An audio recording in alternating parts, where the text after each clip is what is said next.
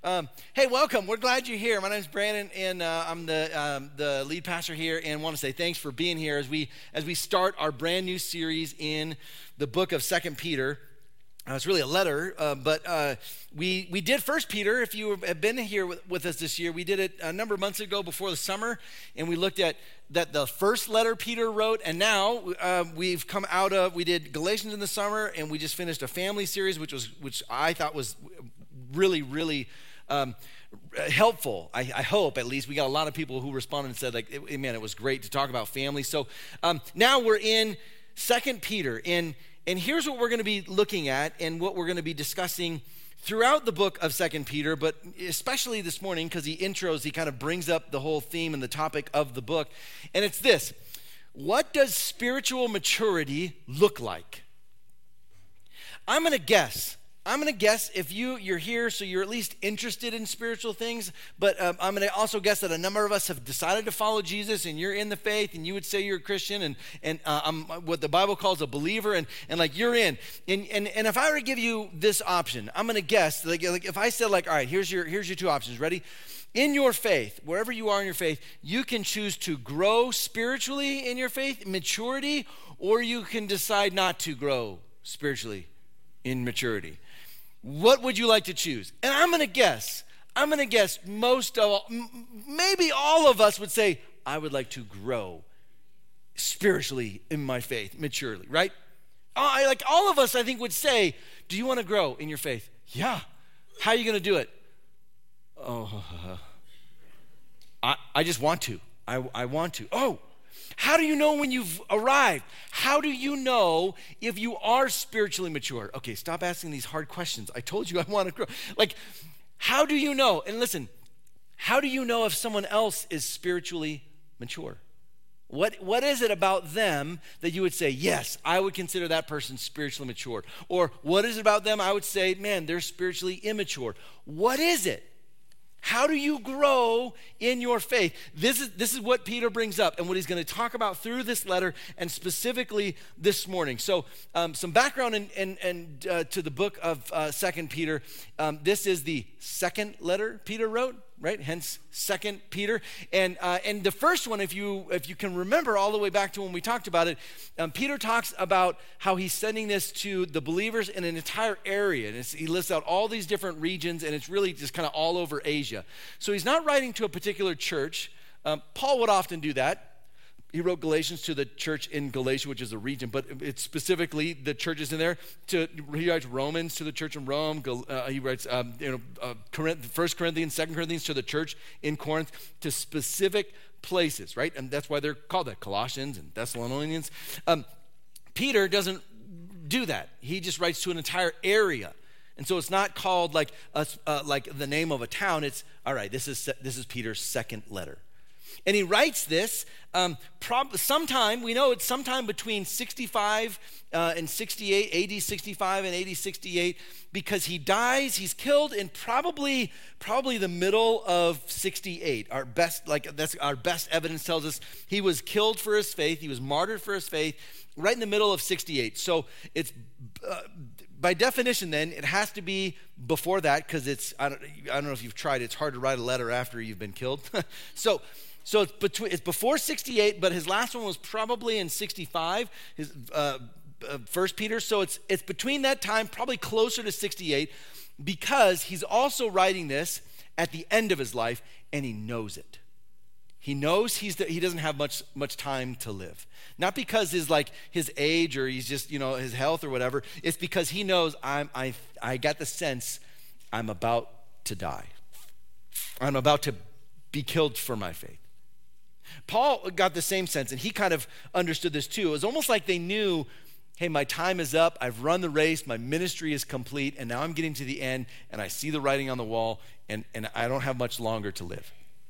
Peter is at that moment, and he's going to write about this letter later in the letter. We're going to see him talk just plainly about this. So it's the end of his life. He knows it, and so here's what this is. Ready? 2 Peter is all right, on my deathbed, kind of the end of my life. All right, what do I want people to know? He writes 2 Peter, and this is it. He says, this is important. This is the last thing I'm going to write to the churches. This is my last message before I'm gone. So here's what I want you to know. So for us to read 2 Peter is to look at his final words, the last thing he wants everyone to know before he's gone, which means these are going to hold some weight. And he's not going to waste any time getting into it. He's going to jump right in. And here's what we're going to see. It's really like it's organized really well and really easy. It's broken up into 3 kind of sections, hence 3 chapters. And chapter 1 is truth. How do we know what truth is? And how do we allow the truth to move in us and change us and transform us? And so, like, what does that look like? How do we know what's right and true and good? We're going to spend 2 weeks in chapter 1 looking at truth. Chapter 2 is about lies. And we're going to spend 2 weeks looking at chapter 2 where he talks about false teachers and false teaching. And how do you know? How do you distinguish right from wrong and like real truth from what others are teaching? Because it's coming into the church specifically, and so he calls it out. Chapter 1, truth. Chapter 2, lies. Chapter 3, want to take a guess? Just take a guess. The end of all things, right? Like we're so creative in how we name these things. So truth, lies, and the end of all things. So chapter 3, he's now talking about literally fast forward to the end and says, this is how it's all going to end. And this is what it looks like for when Jesus returns. And here's what you have to look forward to and what you can expect. His final words he lists are, here's what I want you to know is right. Here's what I want you to be on the lookout for what is wrong. And I want you to be thinking about what's going to happen at the end and what that means for you now. That's the structure of his very short but really, really important and dense letter. He opens his letter he's going to open by introducing the main theme, spiritual maturity. So this morning, we're talking about what does it mean to grow in your faith, to become spiritually mature. Here's the main point. So if you're taking notes, you can write this down. Spiritual maturity, okay, ready for this? Is not about how much you know. It's not about how much about faith, about Jesus that you know. It's about how much you grow. This is an important distinction. It's one that I think we often get wrong and we can get confused and mixed up because so often I think we think spiritual maturity means that growing in my faith just means I need to learn more stuff. I need to take more classes. I need to do more, and we think of discipleship as I just need to learn more about these various electives and opportunities, and I want to do a class every night. I want to have a Monday night, a Tuesday night, a Wednesday night. I want to take all this stuff. I just want to get more and more information. Now, let me start by saying I love learning. I love learning and growing in understanding and knowledge. And as a guy who loves to read and to study all the boring stuff that often puts other people to sleep, like that's what I'm reading at night and thinking about, and like especially like theology and like just silly Greek words that are like interesting that would be like if you saw my bookshelf, you'd be like, oh my gosh, are you kidding me? And I'm like, this is awesome. So like I love learning. But here's the deal. There's a line in the sand that you get to a point that somehow we think that just learning more is enough. And it's not. Learning more is good, and you should want to learn more and grow in your understanding. But don't think for 1 second that that's the end goal, that that's somehow enough, or now I've arrived, and now because I know more about this topic or this theology or this Bible like study or this word or this thing, that because I know more, I'm somehow better or more advanced or further in my faith than this person. That simply isn't the case. If we're not careful, we can tend to believe that simply learning more means we're growing. And we're going to do what James says here. We're actually going to get in the way of ourselves. James says this. He puts it so clearly, and then we're going to spend the rest of the morning looking at how Peter lists this out. James in chapter 1, he writes this: do not merely listen to the word and so deceive yourselves. Do what it says. Here's what he says. This is so crazy. James literally says, hey, you have the word here? Okay, this is the word, right? This is God's word. All right, don't merely listen to this. Don't just read this. He says, that's not enough. If all you do is read this and learn this, he says, you've deceived yourself. Because he adds an element that reading this and learning this and even like understanding, like learning to read it in Greek, which I had to take Greek and Hebrew, and I loved it when I was done with it because it was so hard. And like you could read this in Greek and Hebrew and you can be like, man, I know exactly what this says. And he says, great. And if that's all you've done, you've deceived yourself. You put a lot of work in. He says, you got to do what it says. It's not written down so we can read it and say, oh, that sounds nice. It isn't like Jesus, hey, love your neighbor as yourself. Like, love the Lord your God with all your heart, mind, soul, and strength, and love your neighbor as yourself. He doesn't say that and be like, all right, now just memorize that. Learn it, but don't ever do it.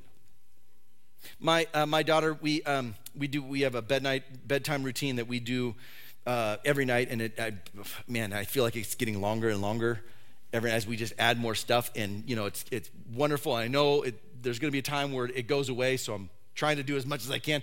And so we'll do just a silly light game. It's like takes a long time, but she loves it. So, but she also does, we do prayers and stuff, and she does her memory verse. She's at Christian school, and so they do a memory verse, and so she's like, I gotta do my verse, and I gotta do my songs, and now it's like songs, like verses, and this is, one of the verses is this, you shall love, and it's super cute. You shall love the Lord your God. And I'm like, oh, it's wonderful. Like, it's great to know and to remember and to memorize scripture. And for her, like, wonderful. But here's the thing, ready? If we only do that, we've deceived ourselves. James says, you got to do it now. Now, what does it mean to actually love your neighbor as yourself? Oh, that's a different story. What does it mean to actually do what Jesus tells us to do? So, in 2 Peter chapter 1, we're going to open up. And here's what we're going to see. Doing what you read is where growth happens. Again, if you're taking notes, you can write this down. Doing what you read, doing what you come to know to be true, that's where growth happens. It isn't the learning about it, it's the doing what you've learned. So let's read. It starts off. He starts with like most letters do, with the author's name, Simon Peter, a servant and apostle of Jesus Christ, to those who through the righteousness of our God and Savior, Jesus Christ, have received a faith as precious as ours. He says this, grace and peace be yours in abundance through the knowledge of God and of Jesus our Lord. He's going to talk about knowledge. He's going to talk about grace. He's going to talk about righteousness. And he starts off right out the gate. And he actually starts with an interesting way. And I didn't even think about this before until this last week. I had lunch with another local pastor in town, a good guy that I'd consider a buddy. And we're somehow we got into talking about Peter. And we're discussing that, like, Peter's the only guy where Jesus changed his name. Like, I went out of his way to change his name and change his identity. Paul had a name change from Saul to Paul, but it wasn't Jesus saying, I'm now going to call you this, and here's why. It was probably the difference of like his Jewish name and his Greek version, and then they use different versions of his name. But Peter was specifically where Jesus says, hey, listen, I'm going to give you a new name here. You are now Peter, the rock of which I'm going to build my church. And look how Simon, I'd never noticed this before until this week. Look how Peter introduces himself. He doesn't introduce himself as Peter. He says, hey, by the way, I'm Simon Peter. Here's my old self and my new self. This is all of me. I'm Simon, but also you know me as Peter, and I'm that guy. I think this is so interesting that he himself says, all right, let me identify with my old self and the new self, the new identity that Jesus gave me, and this is me, all of me. Simon Peter, a servant and apostle, to those who through righteousness have received a faith that's precious. Grace and peace be in abundance as you grow in your understanding and your knowledge of who God is. All right, great, wonderful, good start, right? There's always a beginning to a letter, and then he's just going to jump right in. And here's what we're going to see. As he talks about what it means to grow in faith, here's what he's going to tell us. To grow in our faith, ready for this? we have everything we need.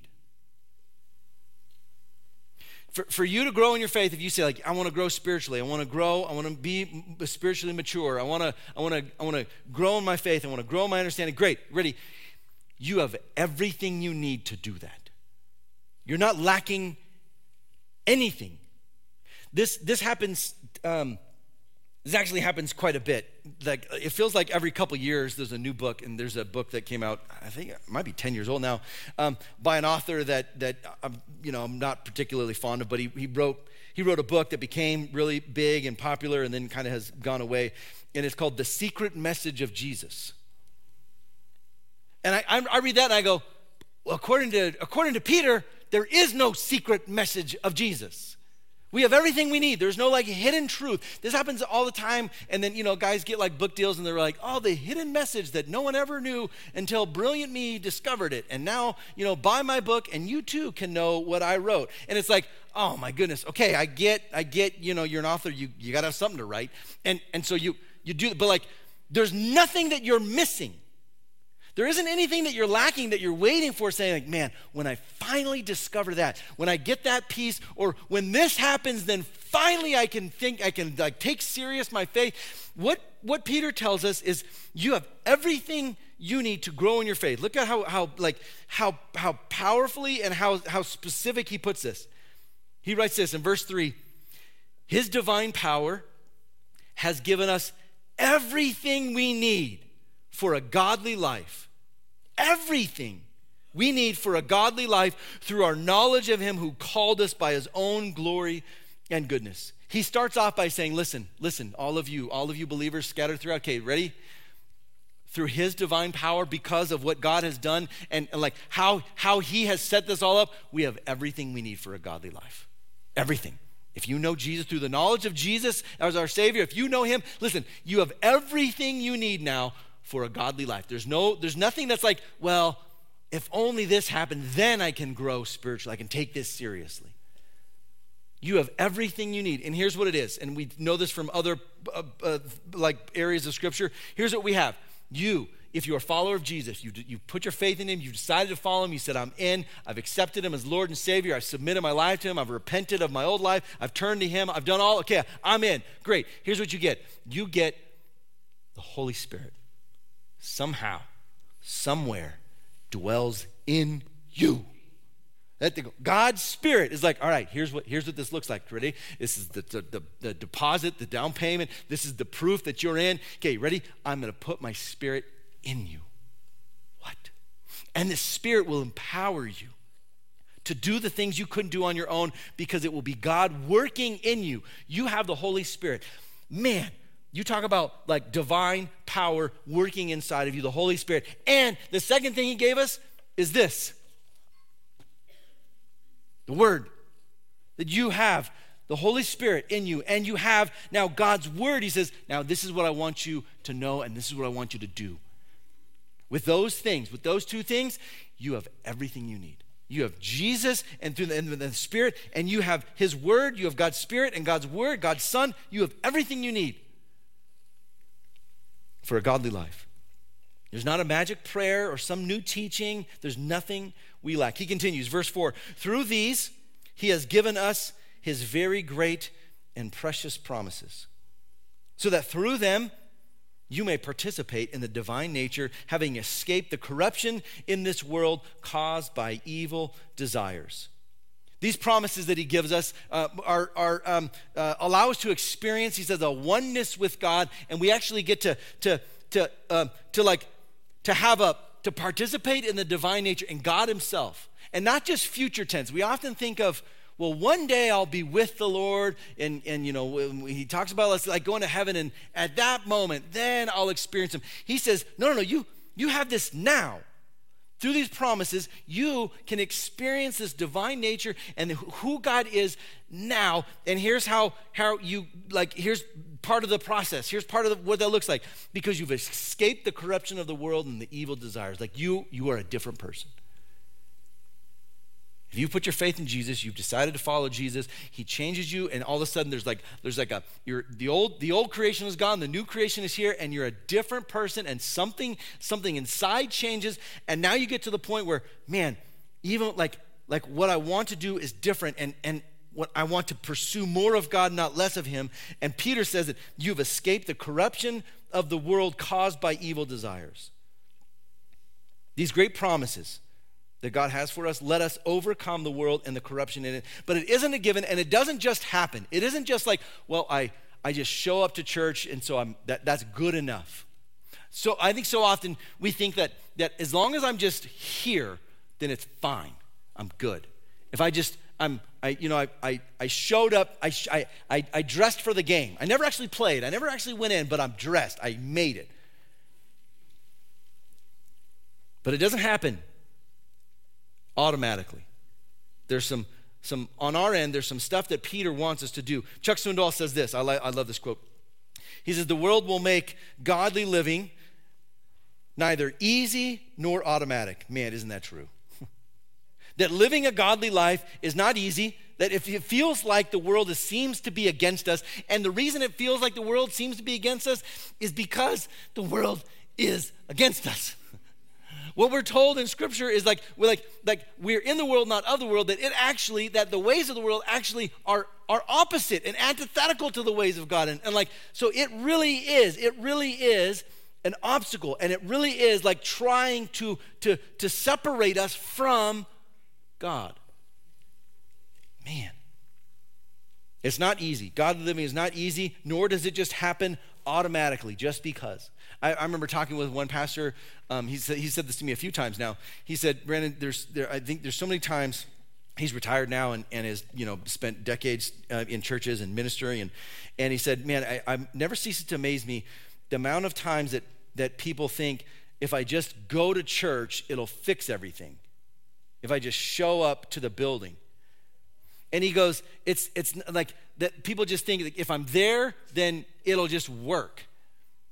And he goes, it's no different than me. He goes, I go shopping at grocery stores, but I don't pretend to think that I now own the grocery store. I'm there in the building, but I don't know how it works, nor am I even trying to. But at church, he goes, man, just being in the building, somehow we think that it's good. We made it. And that's not at all the case. That just being literally like, I don't know if you know this, as wonderful as this room is, there's nothing special about this room that's like, okay, when you walk in the door, and now it's holy. Now we're a spiritual moment, and then when you step out, it's back to the real world. No, there's nothing special about this building other than where the body of church is gathering together, and us collectively now we show up and we're like, all right, we're expecting Jesus to move, and we want to hear about him, we want to talk about him, we want to worship him, and it isn't just by accident. We're told this, to grow in our faith, we have everything we need. Here's the second thing as he jumps in. Now he's going to get very specific. So he starts with, all right, you have everything you need. There's nothing you lack to grow in your faith, to understand what it means to live a godly life. Now he's going to tell us how it works. And he says this, to grow in our faith, we need to grow in Christ-likeness. It's not a complicated word. It's a word that we see in Scripture and certainly in theology. And it literally means this, to be like the Christ-likeness, it literally means this. Ready? Okay, I hope you're sitting down because this definition is really hard. It means to be like Christ. Did you catch that? I don't know if you caught that. Christ-likeness is to be like Christ. I'll say it again because it's super hard. To grow in Christ-likeness is to become like Christ. So he's going to tell us now, what does this look like? What does this process of spiritual maturity look like? Here's what it looks like. It looks like becoming more like Jesus. And there's a process. And this is one of the most clear, specific processes listed out in Scripture where there's various steps and they all build on each other. So we're going to look at this and we're going to talk through why this is so important. Here it is. Verse 5, he says, for this reason, make every effort. In the Greek here, that's not strong enough. The Greek is this is of utmost importance. Do this above all else. Of the utmost importance, the most important thing you can do is this. All right, Peter, this is the end of your life. This is the last thing you want to say, and you're saying this is the most important thing. Okay, what is that thing? Make every effort to add to your faith goodness. Now he gives this process, or this what some theologians call the golden chain of like growing in your faith. To add to your faith goodness, and to goodness knowledge, and to knowledge self-control, and to self-control perseverance, and to perseverance godliness, and to godliness mutual affection, and in mutual affection he ends with love. He gives this process that often is referred to as in theology and in scripture as sanctification. So let me tell you just kind of the general process of like what it means to be a Christian and what it means to grow in your faith. So all of us at some point make a decision where we say, I'm in. I've decided to follow Jesus. I've placed my faith in him. I've accepted him as Lord and Savior. Some of us, if you grow up in church, that happens maybe when you're little, and then all of a sudden, like as you kind of get older, usually probably around teenage years, where it becomes, hey, this is either this is faith is your own or it's not, and you decide I'm in or I'm not, and that now becomes a personal thing where you decide, all right, I'm in. And that happens all the time, especially like teenage years when you're really deciding kind of the life trajectory you want to take. And so for you, it might happen like you're in church and then you make, there's a moment where you say, now it's real. Now it's for me. Others of us, like myself, I didn't grow up in church. So for me, it was a literal decision. Like I remember the night, I remember the day, I remember what I prayed. And it was like like my life before Jesus, didn't go to church, and then I heard the gospel for the first time, and like it was I'd never heard anything like it before. I don't know if you grew up in church. I don't know. It's great. It's great to grow up in church, but there's a little bit of a disservice. Probably a lot of bit of a disservice, because you grow up hearing the best news ever every week, and so over time it just becomes, oh, the gospel. Okay, so now what? What's next? And the good news becomes like, okay, this is common news. Yeah, like that's just like, we all know that, right? We all know that. And I'm sitting here going, I didn't know that at all. I heard the gospel the first time, and I'm going, this changes everything. It just changes everything. For me, I thought the Bible, like if you said like, did you hear about, did you know the name Jesus? Yeah, I knew the name. I don't know anything about him. Nothing other than Jesus and churches talk about him. What about the Bible? What do you think the Bible is? I don't know. I honestly thought like we have the book of Proverbs where it's kind of a bunch of wisdom statements. I thought the entire Bible was that. I thought the entire Bible was here's what you should do and here's what you shouldn't do. And like Christians got together every Sunday to talk about how they're failing. like here's what's wrong with everyone and here's what we need to change. And I'm like, man, that doesn't sound awesome at all. That was my idea of what church was, of what you guys were. Like all of you, terrible. And then I hear the gospel, and it clicked, and I realized, like, man, I don't know anything. I don't know anything about who Jesus is. And then I remember getting my first Bible. I think I've shared this before, and they didn't tell me how to read it or where to like. It's a library. It's not a book, and so I start like any book. Page 1, I'm in Genesis, and it was like, this is amazing, and I'm highlighting the entire chapter. Right? I'm like, did you know this? Did you know God made all like? Does anybody know that this is in here? Has anyone ever read this before? That's in my mind. I'm going, how has no one ever told me about this? I'm like, I get through chapter 1. I'm like, wow. God did some cool stuff. Thanks, God. I get to chapter 2, and I'm like, it keeps going. Like, I'm like highlighting more. I'm like, the first few pages are all yellow. I'm just going, this is great. And then I got to Leviticus, and things changed quick. I remember for me, like my decision to follow Jesus was a moment, and it was like, whoa, okay, I'm in. And then what happens is this. So many times we think we're done, we've made it, and really here's what that means. The journey has just started. Like that's it. Like great. Hey, I'm so happy. I'm so excited for you. Buckle up, because now the rest of your life is what we call sanctification, where you're growing to become more like Jesus. Where now it's not just you're saved and your sins are forgiven. Yes, awesome. That happens in a moment. It happens when you choose to follow Jesus. But now the rest of your life, he's going to transform you to become more like him. Now we get to this process where Peter lists out, here's what this looks like. All right, so how do I do that? How do I grow in my faith? How do I grow spiritually mature? What does a spiritually mature person look like? it looks like these 7 things he lists out. All right. You look at this list and you say, man, I'm 2 for 7. In fact, maybe I'm 1.5 actually.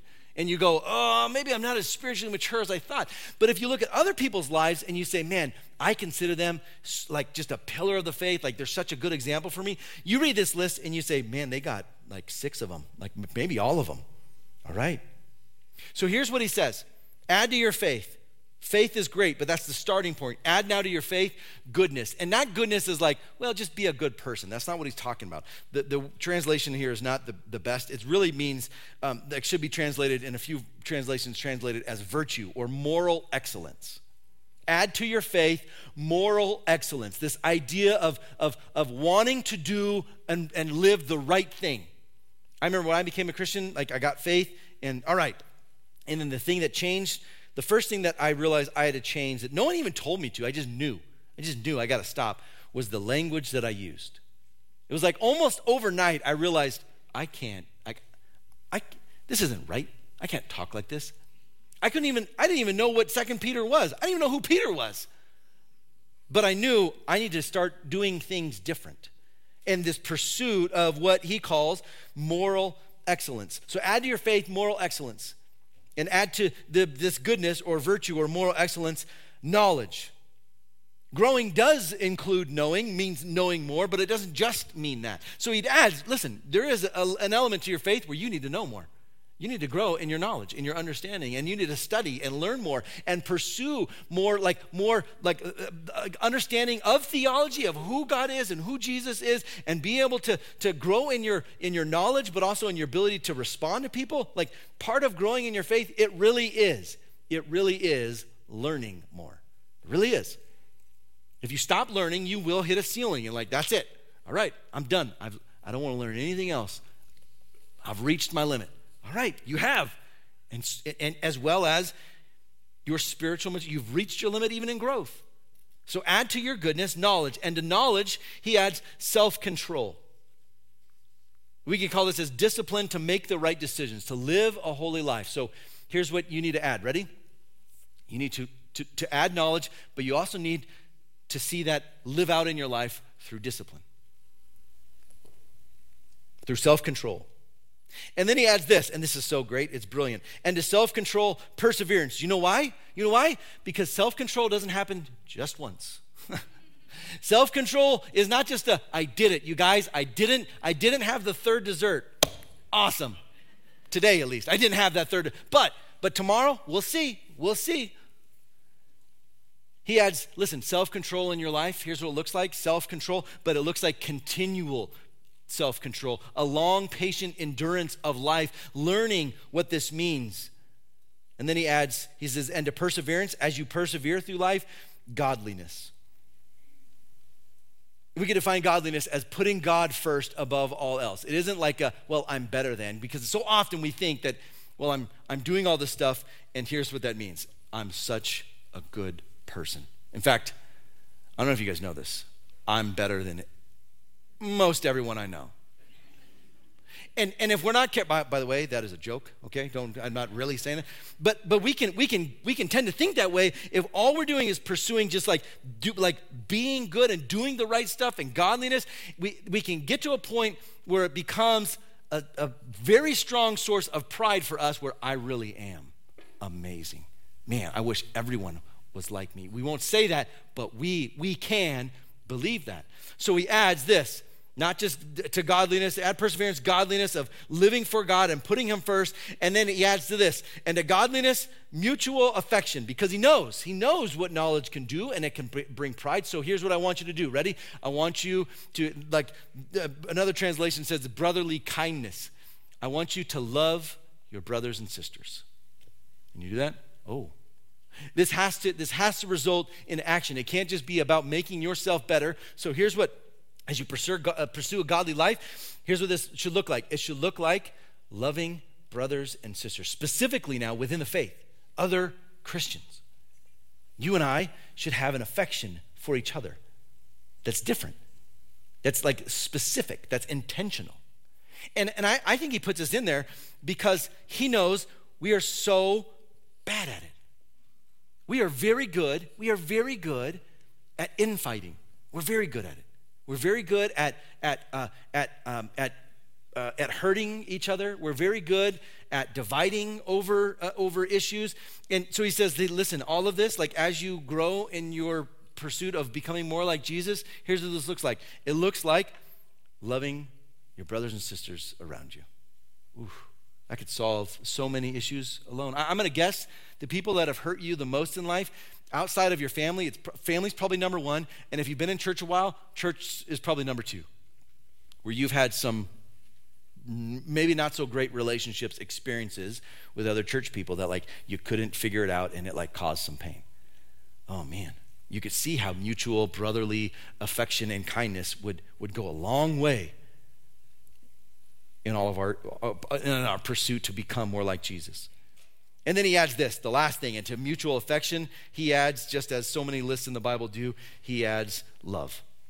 That true spiritual maturity always results in love. Not in pride, not in boasting, but in, listen, I do all of this so that I can love. He goes on. He lists out this golden chain, this process of sanctification, starting with faith and all of these kind of steps, adding to it to become a mature person who can live a godly life. And then he says this, for if you possess these qualities, these things I just listed out, in increasing measure, you're growing in them, they will keep you from being ineffective and unproductive in your knowledge of our Lord Jesus Christ. Here's what he says, if you're doing this, if you are serious about this, about growing in your faith and looking at what it looks like to like grow in all of these 7 things, he says you will be effective and productive. Like you will experience your faith in a different way. And then he goes on to say this, but whoever does not have them, if you don't pursue these, he says, is nearsighted and blind, forgetting that they've been cleansed from their past sins. If you're growing in these qualities, you will be effective and productive. If you aren't growing in them, if you aren't spiritually mature, he says you're blind and nearsighted and you've forgotten. You've forgotten the blessings that you have. It isn't that they aren't there, it's that you just forgot about them. You've neglected them. Instead of growing in your faith, you've just stalled. Man. This process called sanctification is not something that ends when you like at a certain point in your life. It's not something that you get to a point where you say, and I'm done. You guys, I'm as holy as I will ever be in this moment. You were welcome, and you were welcome, and you were welcome. I have arrived. Thank you. It's been nice to be here. Are you right? Oswald Chambers, when I became a Christian, he was one of the first guys I read. If you've never heard of him, he wrote the famous devotional, My Utmost for His Highest, and it's a daily devotional. It's phenomenal. Like, if you've never read it, you should just go Amazon it. Right, I'll give you permission to get on your phone right now, order it, prime it to your house, and you can start reading it. He says this, sanctification is not something our Lord does in me. Sanctification is himself in me. This is so good. It's not this thing where God is like, he's like rounding off your rough edges and just making you like, all right, you're just, sometimes you get a little frustrated, or sometimes, you doubt a little too much. Let me just tweak that to make you a better person. He says, that's not what sanctification is. Sanctification is more of Jesus in me. It's like Paul says, to live is Christ, to die is gain. He's like, listen, for me, living means living out Jesus. And Oswald says the same thing, that sanctification is not just like God fixing me, it's more of God in me. Ooh. It's me saying I submit more and more of myself to him and let him have his way. Look, Lord, this life is yours. You're not just something I've added to like, here's what my life is, here's all the descriptions. If someone asks, tell me about your life. And you say, well, I do this, and I do this, and I'm this person, I have this, and I have this. Oh, and I'm a person of faith. I go to church, and I do this. He says, it's not that. It's not just like saying, oh, well, this is just one element of my faith, one element of my life. I just added, like, I'm a person of faith. No. This is my life. Following Jesus is my life. Everything else is second to that. That's what he's talking about, this process of what it means to grow spiritually. And then he ends with this, and this part can get a little, we love to debate this and miss the point. So we're going to talk about it here in a second. To grow in our faith, he's going to tell us, we need to make sure we're in the faith. Listen, he's like, all right, you want to start this process? Okay, here's what you have to do. You got to make sure you're in it. You got to make sure you started this process before you think you're going to like work your way through it, before you're going to grow to become more like Jesus. You've got to start. This is so important that Peter tells us to make sure you're in. Here's what he says in verse 10. Therefore, my brothers and sisters, okay, church people, believers, he says it again, make every effort, this is of the utmost importance, make every effort, and here's the part we love to debate, to confirm your calling and election. Now, we can have long, hours of discussion about what calling and election is. And there's various views theologically of what it looks like. And I'm sure in this room, we're across the whole spectrum of what calling and election is. And like God does all the calling and election, or that we respond to it and like we have some free will, or no, it's predestination, or it's somewhere in between. Or you're reading this and you're going, I don't even know what you're talking about. Calling, election, predestination, like, whoa, that's like different level stuff. And maybe it is, but like it's so easy to get caught up into this language and say, all right, Peter, give me the process and the order. When does the calling happen? When does the election happen? And what's our process? What's our role in it? And do we even have a role? Do we have any choice at all? And we miss the point. The point isn't for him to say, all right, I want you to understand calling, election. Here's what he says. I want you to confirm that whatever the process is, that you're in it. I want you to confirm that you are indeed a Christian. That's what he says. I want you to confirm that you really are in the faith. Ooh. And so for us, what this really means is to do some internal searching in ourselves and to say, I am.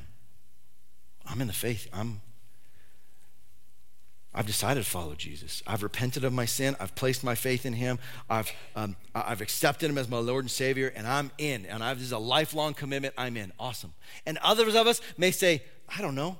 I come to church. Isn't that good enough? Oh, I don't know if that's good enough. Let me rephrase. I know that's not good enough. And I don't think the answer is, well, just keep showing up to the building. At some point, he says, you got to make your call, you got to confirm that you really are in, that you really made a decision, and you say, all right, I'm in. I'm a follower of Jesus. I'm in. He goes on to say this, for if you do these things, this whole process, you continue in this process, he says, you will never stumble. Again, another confusing language that will clear up, I hope, here in a second. You will never stumble, and you will receive a rich welcome into the eternal kingdom of our Lord and Savior, Jesus Christ. If you're mature in your faith, he says you will not stumble. Some translations say you won't fall. Now, it's really easy for us to assume meaning into this and to read this and say, oh, he must be saying that, as long as you're doing this, you'll never sin. That's not what he's saying. He's not saying, and we know this because he talks in other places about the forgiveness of Jesus, and especially for Peter. If you know Peter's story, you know he denied Jesus 3 times. If there's anyone who could say, I sinned against the Lord, it would be him, to his face. 3 times he denied him. And Jesus forgives and restored him even back into ministry.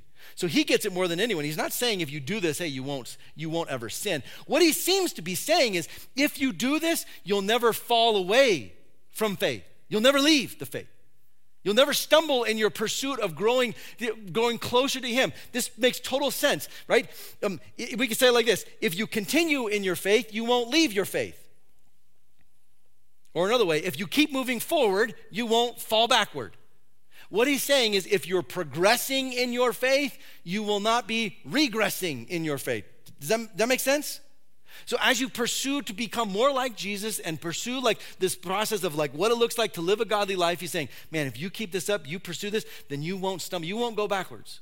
You'll still have mistakes. You'll still sin. You'll still have issues, of course, but you won't get to a point where you fall away and you leave the faith.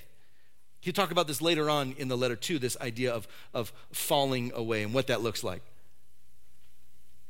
And the result, he says, if you do this, you do these things, you'll never stumble, and here's what you get. You get this rich welcome this rich welcome into this kingdom.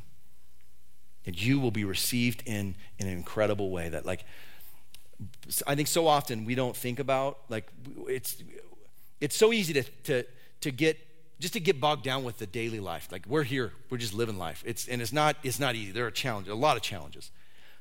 And it's so easy to not think about then what the future will look like. And so he's going to continually call us to the future. And he says, listen, one day, if you're a follower of Jesus, one day you will have this rich welcome into his kingdom. You just wait. He's going to tell us more about it later on, but just you wait.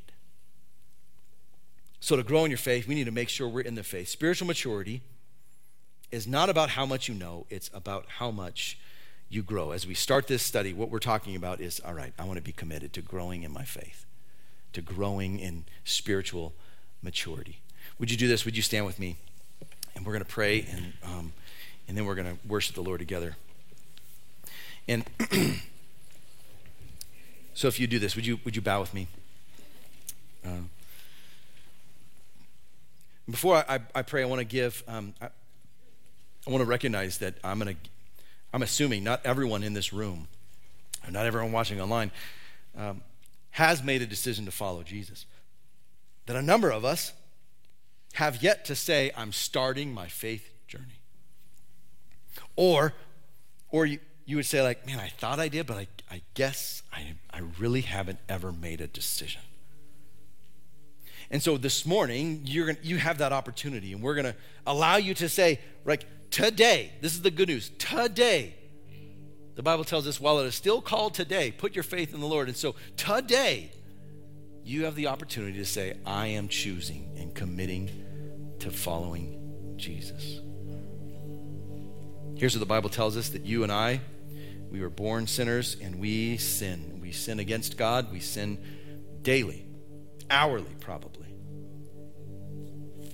And that sin creates a separation between us.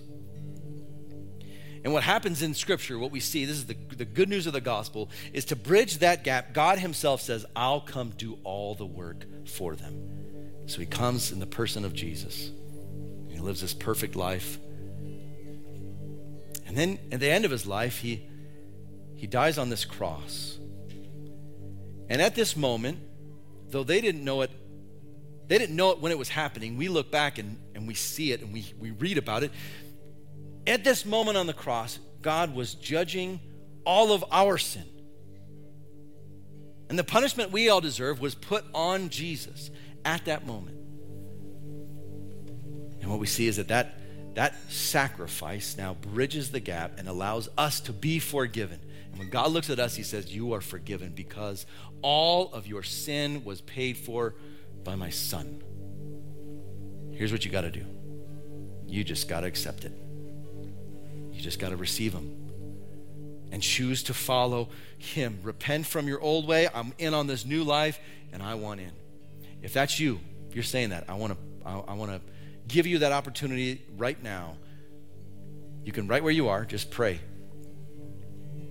Pray to the Lord, and I'll even help lead you in this. But I want to know, if that's you, just slip your hand up. I want to just know and see who specifically we're praying for.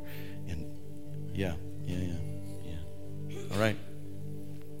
So for those of you who are saying, I'm in, you can pray something like this. God, I admit that I'm a sinner. I admit I am far from you and fall short of you. And right now, I believe that Jesus died to forgive my sin. And then he rose again to prove that he had the power to do so. And right now, I commit my life to you, to learning from you, to being changed by you. Help me now to become more like you, Jesus. Now I'm going to guess also others of us, you've made that decision before. Awesome, great. And for you, the decision isn't, I want to start my faith. For you, it's, man, I need to jumpstart my faith. That I need to pursue growing in my faith now more than ever before. And for you, maybe it's just faith has been stalled and it needs you need a restart. Not a do-over, but a restart. And if that's you, I want to pray for you. If you're saying, I want to grow in my faith and I want to pursue what it looks like to live like Jesus, I want to pray for you. If you slip your hand up real quick, I just want to see who I'm praying for, and you can say, yeah, that's me. I want to jump in. Yeah, okay, good. A lot of hands. All right, so Lord, for those of us who are saying we want to restart and we want to grow in our faith and we want to pursue more of you, I pray even this week, extra grace and blessing on them as they pursue what it means to follow you, to grow in our faith, to live a godly life, and to pursue Christ-likeness. Help us to understand it's not just about knowing more, but it really is about growing more. So Lord, be with all of us as we pursue you. We thank you, Jesus. We worship you, and we pray this in your name. Amen.